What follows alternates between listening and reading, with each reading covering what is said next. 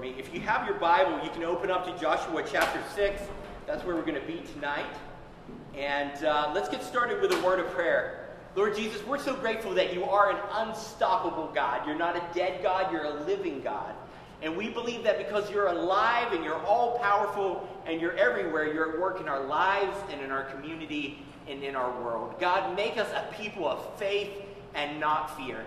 And Lord, I pray that we walk out tonight after hearing about how you're a God that's for us and with us. I pray that we walk out into this world confident and courageous, willing to take steps of faith to see others come to know you and to see our world change for the better. And I pray all these things like I believe Jesus Christ would. Amen. You know, our world is full of crisis. In our everyday lives or in our worldwide communities, in our homes sometimes, crisis is everywhere. And I think there's really two ways to respond to a crisis. You can either respond to a crisis with faith or with fear. If you respond to a crisis that comes up into your life with faith, you're paralyzed. It keeps you from pursuing your purpose that God has given you. But if you respond to a crisis with faith rather than fear, it changes everything. You can change the world.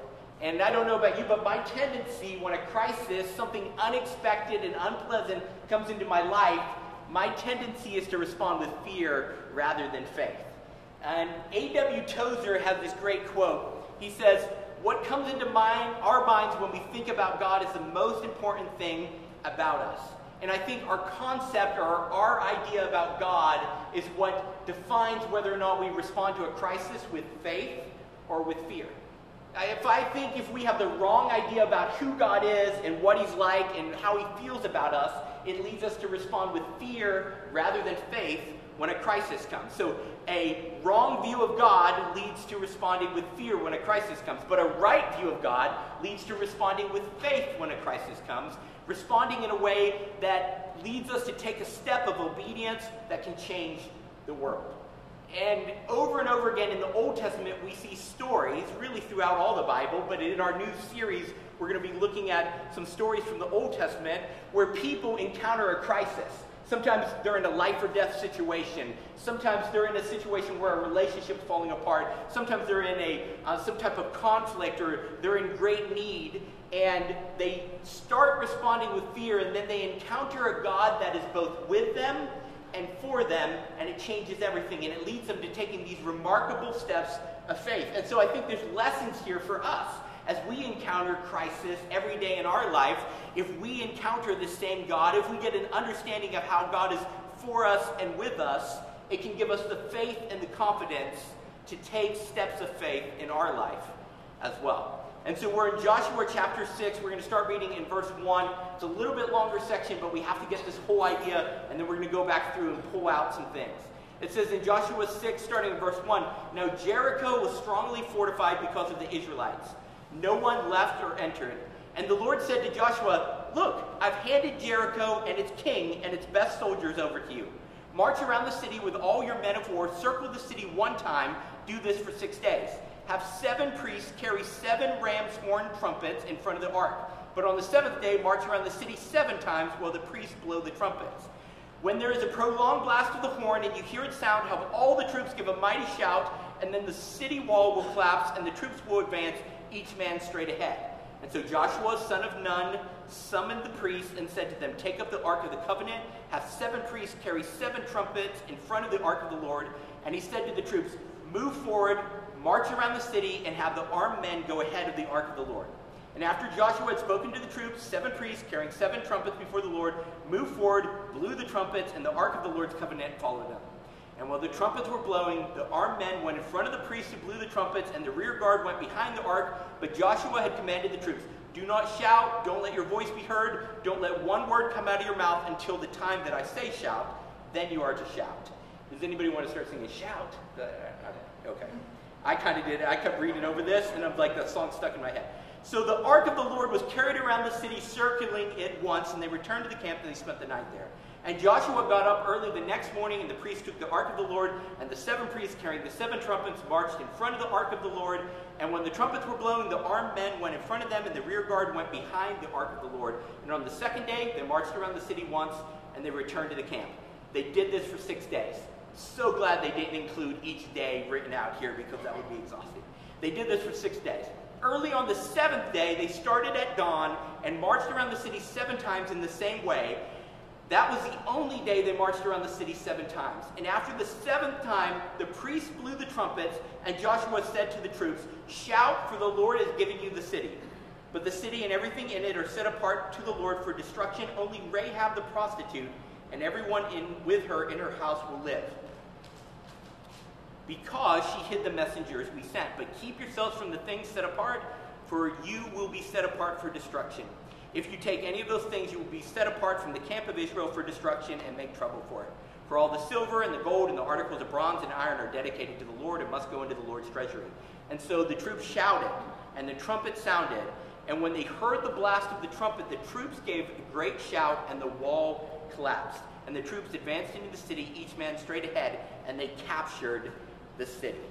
So I want to go back and pull out some things here because Joshua was in a crisis. He was leading the people of Israel after Moses. Moses had been this incredible leader, and Moses had had this message from God that Israel was going to be taken out of bondage from Egypt and go to this promised land that God had given the Abraham and Abraham's descendants, the Israelites. And so they came to this land, and they got there with Moses, and they said, "Wow, these cities are really fortified. We can't do this." And they spent 40 years wandering in the wilderness. So now Joshua has taken over. Moses has died. And what's the first crisis that Joshua comes to? A fortified city. The very thing that had defeated these people 40 years ago, he was having to face very early in his leadership. He probably would have liked to build up some leadership credibility before he had to go back and face the very thing that defeated them last time. But God doesn't waste any time. Many times we want to avoid the thing that defeated us in the past. God likes to bring us back to the thing that defeated us in the past, not to defeat us again, but to show us that he's a God who can defeat our giants. He can have victory over the places where we have failed in the past. And so he brings Joshua to Jericho. There's just one problem. If you have a fortified city like Jericho, what do you want to do? You want to catch them with their gates down. You want to be able to rush in and capture the city before they fortify themselves. Because if they get fortified, how will they ever take this city? So Joshua gets there, too late. News had gone on ahead of them. The city's fortified. The gates are barred. No one comes in or out. Nobody's getting into the city. They knew the Israelites were coming. And I love what God says. You know, I can imagine Joshua, he's up on a ridge. He doesn't have binoculars, but, he's kind of looking at the city, and it's all fortified, and they have all the guards on the wall. And God says, "Look, I've given you the city." Now, I would have said, "Are you looking at the same city I am, God? It's fortified. You would have given it me if I had crawled up here and looked, and the gates were wide open, and the guards were asleep, and it was easy to take. This doesn't look like you're giving it to me."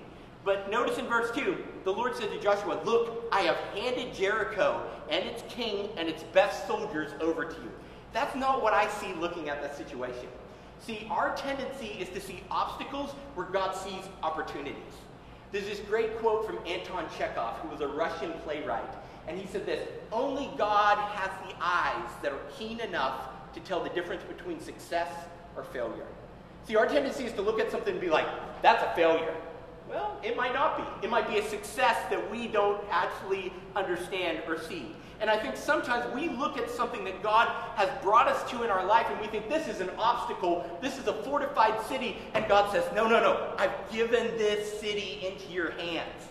We have a tendency to look at something that we see as negative and our perspective is off. We're not seeing things how God sees them. I think sometimes we complain to God about things that he brings into our life, and he's like, "I've gift wrapped this." That's essentially what he's saying to Joshua. He's like, "I've gift wrapped this city for you.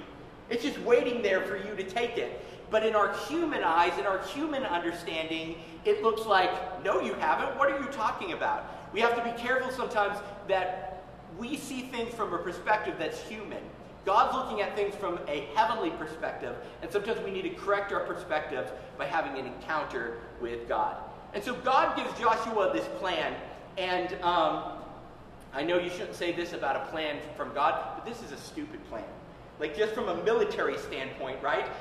Let's just separate it out from the fact that we're calling a plan of God stupid. But as a military strategy, this is not a good plan.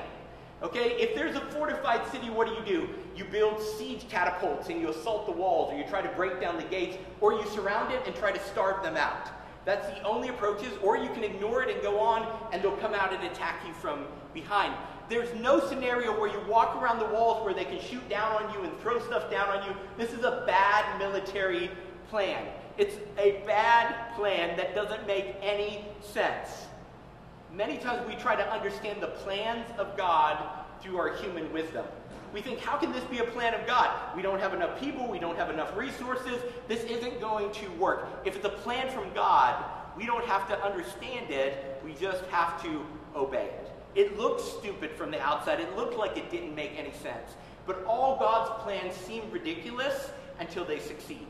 Nobody at the end of this chapter was like, boy, that was a stupid plan. They got one victory over a city that they never should have been able to defeat. But sometimes when we hear the plans of God, we hear the commands of God, we think, well, that's stupid. That doesn't make any sense. If God is actually God, it would make sense that he has knowledge, that more knowledge than we do, more understanding than we do, and that means sometimes he's going to say things that don't make sense to us. And next, you'll notice in verse 4, he had, as part of this ridiculous plan, he says, I want you to take 7 priests who carry 7 ram's horns in front of the Ark of the Covenant, and I want you to walk around. Now, it's interesting that he mentions ram's horns here. And you're like, what's interesting about that? There's actually 2 types of horns that you see come up in the story of Israel in the Old Testament. One was a metal or silver horn that they would use in battle. And so in old times in battle, they didn't have walkie-talkies to be like, hey, attack the left flank. And so they would blow a trumpet, and there were trumpet sounds that would tell them, oh, I need to go left, or forces need to go to the right. But this was not a trumpet used for warfare. This is a different word here. These ram horns, or shofars, you've probably seen pictures of them where it's like a curved ram horn, and people blow them. These were used in worship. And so God is very strategically saying here, I want you to walk around the city, but I don't want you to walk around with the trumpets for war. I want you to walk around with the trumpets for worship. And so what God was saying was, I want you to praise the God of victory even before you see the victory. I want you to believe that I've already given you this even before you get it.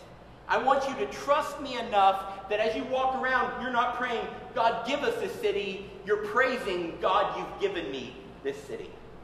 See, sometimes God brings us to things and we spend so much time fretting about them and asking him to do something, we forget all about worshiping him and praising him for what he's already going to do. Yes, we should thank God for what he's done in the past, but we should also thank God for what he's going to do in the future. Because the God of victory is going to continue to give us victories. That's who he is. That's what he does. And I think if we don't choose to worship, what naturally happens is we begin to worry. And what he told the Israelites here is, I don't want you to worry. I want you to worship. Because I've already got this. I've already done it. You just are waiting to see how I do it. And so he told them to take these shofars, these horns that were used in worship. And so then they began marching around one time each day for 6 days. And I don't know about you, but day 1, I'd be like, okay, Joshua, we'll try this. You know, why not? We'll give it a try. Day 2, I'd be like, this is getting old. You know, day 3, it doesn't take me very long to get bored, but something like, why are we doing this? Like, nothing is happening. Our tendency is to always give up before God does a miracle. You'll never have a greater temptation to give up than the night before the morning that God does a miracle. It's just our human nature. The closer we get to God doing something miraculous, the more we'll want to give up. The more we'll want to stop trying, the more we'll want to stop working. And I'm sure that some of these guys on day 1, when they all gathered out there to walk around, they were like, okay, let's do this. But it probably got really old really fast. So scholars tell us that there were about 600,000 people who left Egypt. At this point, entering into the Promised Land, there was probably about 1 million Israelites. Can you imagine the logistics of getting 1 million people to walk around a city one time? And then you get them all back home. It probably took them all day. And then they get back home and you say, tomorrow we're doing the same thing. And they're like, well, I've got sheep, and I've got things I've got to take care of, and I've got to take care of my children. He's like, nope, we're walking around again. And they do this for 6 days. By that 6th day, I'd be like, I'm done. I'm done with this guy. I'm sick of walking around the wall. But had they stopped on day 6, Jericho would still be standing today. See, I think a lot of us, we get to day 6 and we're like, I'm done. And if we had just held out to day 7, the walls would have come falling down. I think it's also interesting in day 15, it says, early on the 7th day, they started at dawn and marched around the city 7 times in the same way. Nothing had changed day 7. So what I really like to see is, when I take a step of faith, that God gives me some nice signs and indications that he's doing something, right? Like, oh, the wall's starting to crack a little bit. Or, oh, did you feel that tremble? Maybe God's about to do something. No, there was nothing. Those walls looked exactly the same on day 7 as they did on day 1. As far as they could tell, nothing has happened. As far as the people inside the city can tell, nothing has changed. And they marched around again, and a 2nd time, and a 3rd time, and a 4th time. They marched around 7 times on that last day. And up until that 7th time when they shouted, nothing had changed. Everything looked the same. There was no sign of success. See, many times we look for a sign that God is validating our step of faith. Our step of faith is an act of obedience. And it's not going to always have these little signs to validate what we're doing along the way. We take a step of faith because we believe that God is with us and for us, not because we want to see little indications to affirm us along the way. And then you look down at verse 17, and there's this fascinating addition here when it says, okay, everything's going to be destroyed when these walls fall down, but we're going to save Rahab the prostitute and everyone in her house. You say, who's this prostitute? Earlier they had sent spies in to see how thick the walls were and how well fortified it was. And Rahab, she was a prostitute, but she says, I've heard about you Israelites, that the one true God is with you, and I know that God is going to give you whatever he wants. And so I beg of you, when you take this city, save my family. And they promised to do so. And so here is this prostitute who's being saved in the midst of this city coming down. And it's interesting, if you look at the book of Matthew, where it gives us the lineage of Jesus, it mentions Rahab. Rahab actually becomes part of Israel, and she marries into Israel, and she actually has children who eventually become Boaz's descendant, who marries Ruth, who ultimately becomes descendants to David, and from David's line ultimately comes Jesus. And so in the lineage of Jesus is a prostitute. If there's space in the lineage of Jesus for there to be a prostitute, there's certainly space in the family of God for people like us. And I love in this picture of God breaking down these walls, there's even this story of redemption and saving and rescuing. In this city where Rahab had been mistreated and had been reduced to working in a sexual, selling her body to be sexually exploited, here she was actually rescued out of this and became part of the story of Jesus Christ. And Jesus is still inviting people into his story today. He's still inviting people into his family today. And you might say, well, I'm not a prostitute. But you know what? No matter who we are or what we've done or what we haven't done, Jesus is still saying, if you want to be a part of my family, come. Anyone who cries out and calls upon the name of Jesus will be saved. And he's still inviting everyone to come and to know him and be part of the family of God. But you'll notice in verse 20, it says, so the troops shouted and the trumpet sounded, and when they heard the blast of the trumpet, the troops gave a great shout and the walls collapsed. Now it doesn't tell us well, they were actually on this geological fault, and all those people walking around and all the shouting, it doesn't tell us what happened. We don't know what happened. We only know that suddenly the walls fell down after 6 days of nothing. After 7 times of walking around on the 7th day, nothing had happened. All of a sudden, the walls fell down. I bet all the people who on day 1 were like, this is a stupid plan. This is stupid. We're now like, I was always on board with this plan. I was telling you this plan was going to work. This was going to work. You always have those people. That would have been me. I would have been there like, I told you, Darby, this plan was a surefire plan, because miracles only make sense in retrospect. See, we want faith to make sense. Well, it's still faith. Faith only becomes feasible after the fact. after God has moved, after God has worked. If it makes sense beforehand, it wouldn't require any faith. Faith is trusting God to act in accordance with his character despite what you see. See, if you have the wrong idea about God's character, how God feels about you, then you'll respond with fear rather than faith. See, I think faith overrides our natural tendency to fear when we have a right understanding of who God is, when we see God for who he is, when we see Jesus for who he is and how he really feels about us, it changes how we respond in crisis. It changes how we respond when we come to a spiritual fortress in our life and we think, what in the world are we going to do? What's going to happen next? God uses those to build our capacity for faith by stepping in when we step out in faith. And so you say, okay, Alex, what can we take away from this? What can we begin to put in practice? I think the first thing is we need to make it a practice of beginning to praise God for what he's about to do, not just what he's done. Sometimes we're complaining to God about the things that he's brought us to that we see as obstacles when they're actually opportunities. The right response is to begin to praise God because he's at work in ways that we don't understand. Praise him for what he's going to do, what he's about to do, the victories that he's about to bring. And number two, correct a wrong view of God. Many times we get a wrong view of God because of experiences that have begun to taint maybe who we think God is, because we begin to blame him for things that he may not have done, or he may have had a purpose that we don't understand.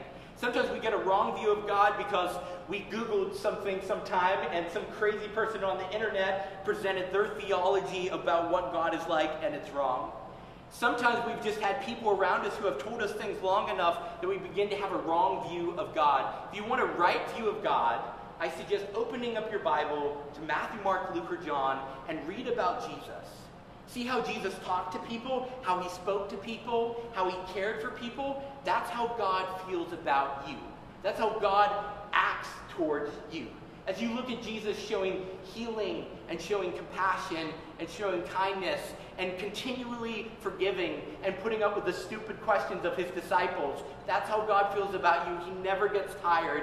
He never gets wore out. He's always compassionate, always forgiving. Correct a wrong view of God by going to the Bible, going to the stories about Jesus, and correcting it with a right view of God. And number three, think about a new perspective. So maybe you have a crisis or you have something that's an obstacle in your life. Take some time and think, am I looking at this wrong? You know, when Joshua came to Jericho and saw that all gates were barred and the soldiers were set, it would have been really easy for him to have the perspective, we've blown our chance at taking Jericho. But he had the wrong perspective on Jericho. Jericho was tied up with a bow. It was a present set, ready to be defeated. Sometimes a wrong perspective keeps us from taking a step of faith. So think about the thing that scares you, think about the thing that stands in front of you and you think, this is in my way. Maybe it's just an opportunity and God's about to make a way through. Let's pray. Lord Jesus, thank you for your word. Thank you for this reminder that you're for us and that you're with us. And Lord, I think so many times you bring us to things to grow our capacity for faith so you can take us farther and to bigger things. But many times we get so sidetracked and we think, God, why do you do this? Why do you let this happen? Why do you bring me to this? And we're missing the fact that you've created an opportunity, not an obstacle. God, give us a right perspective, and give us that right perspective as we remember who you are. God, remind us of how you love and how compassionate you are and how forgiving and how patient. Lord, forgive us for so many times having a bad view, a human view, a twisted view of what you're like. Because, Lord, I believe that when we have a right view of you, it changes everything. It changes how we'll take steps of faith, which will change the world. And I pray all these things like I believe Jesus Christ would. Amen.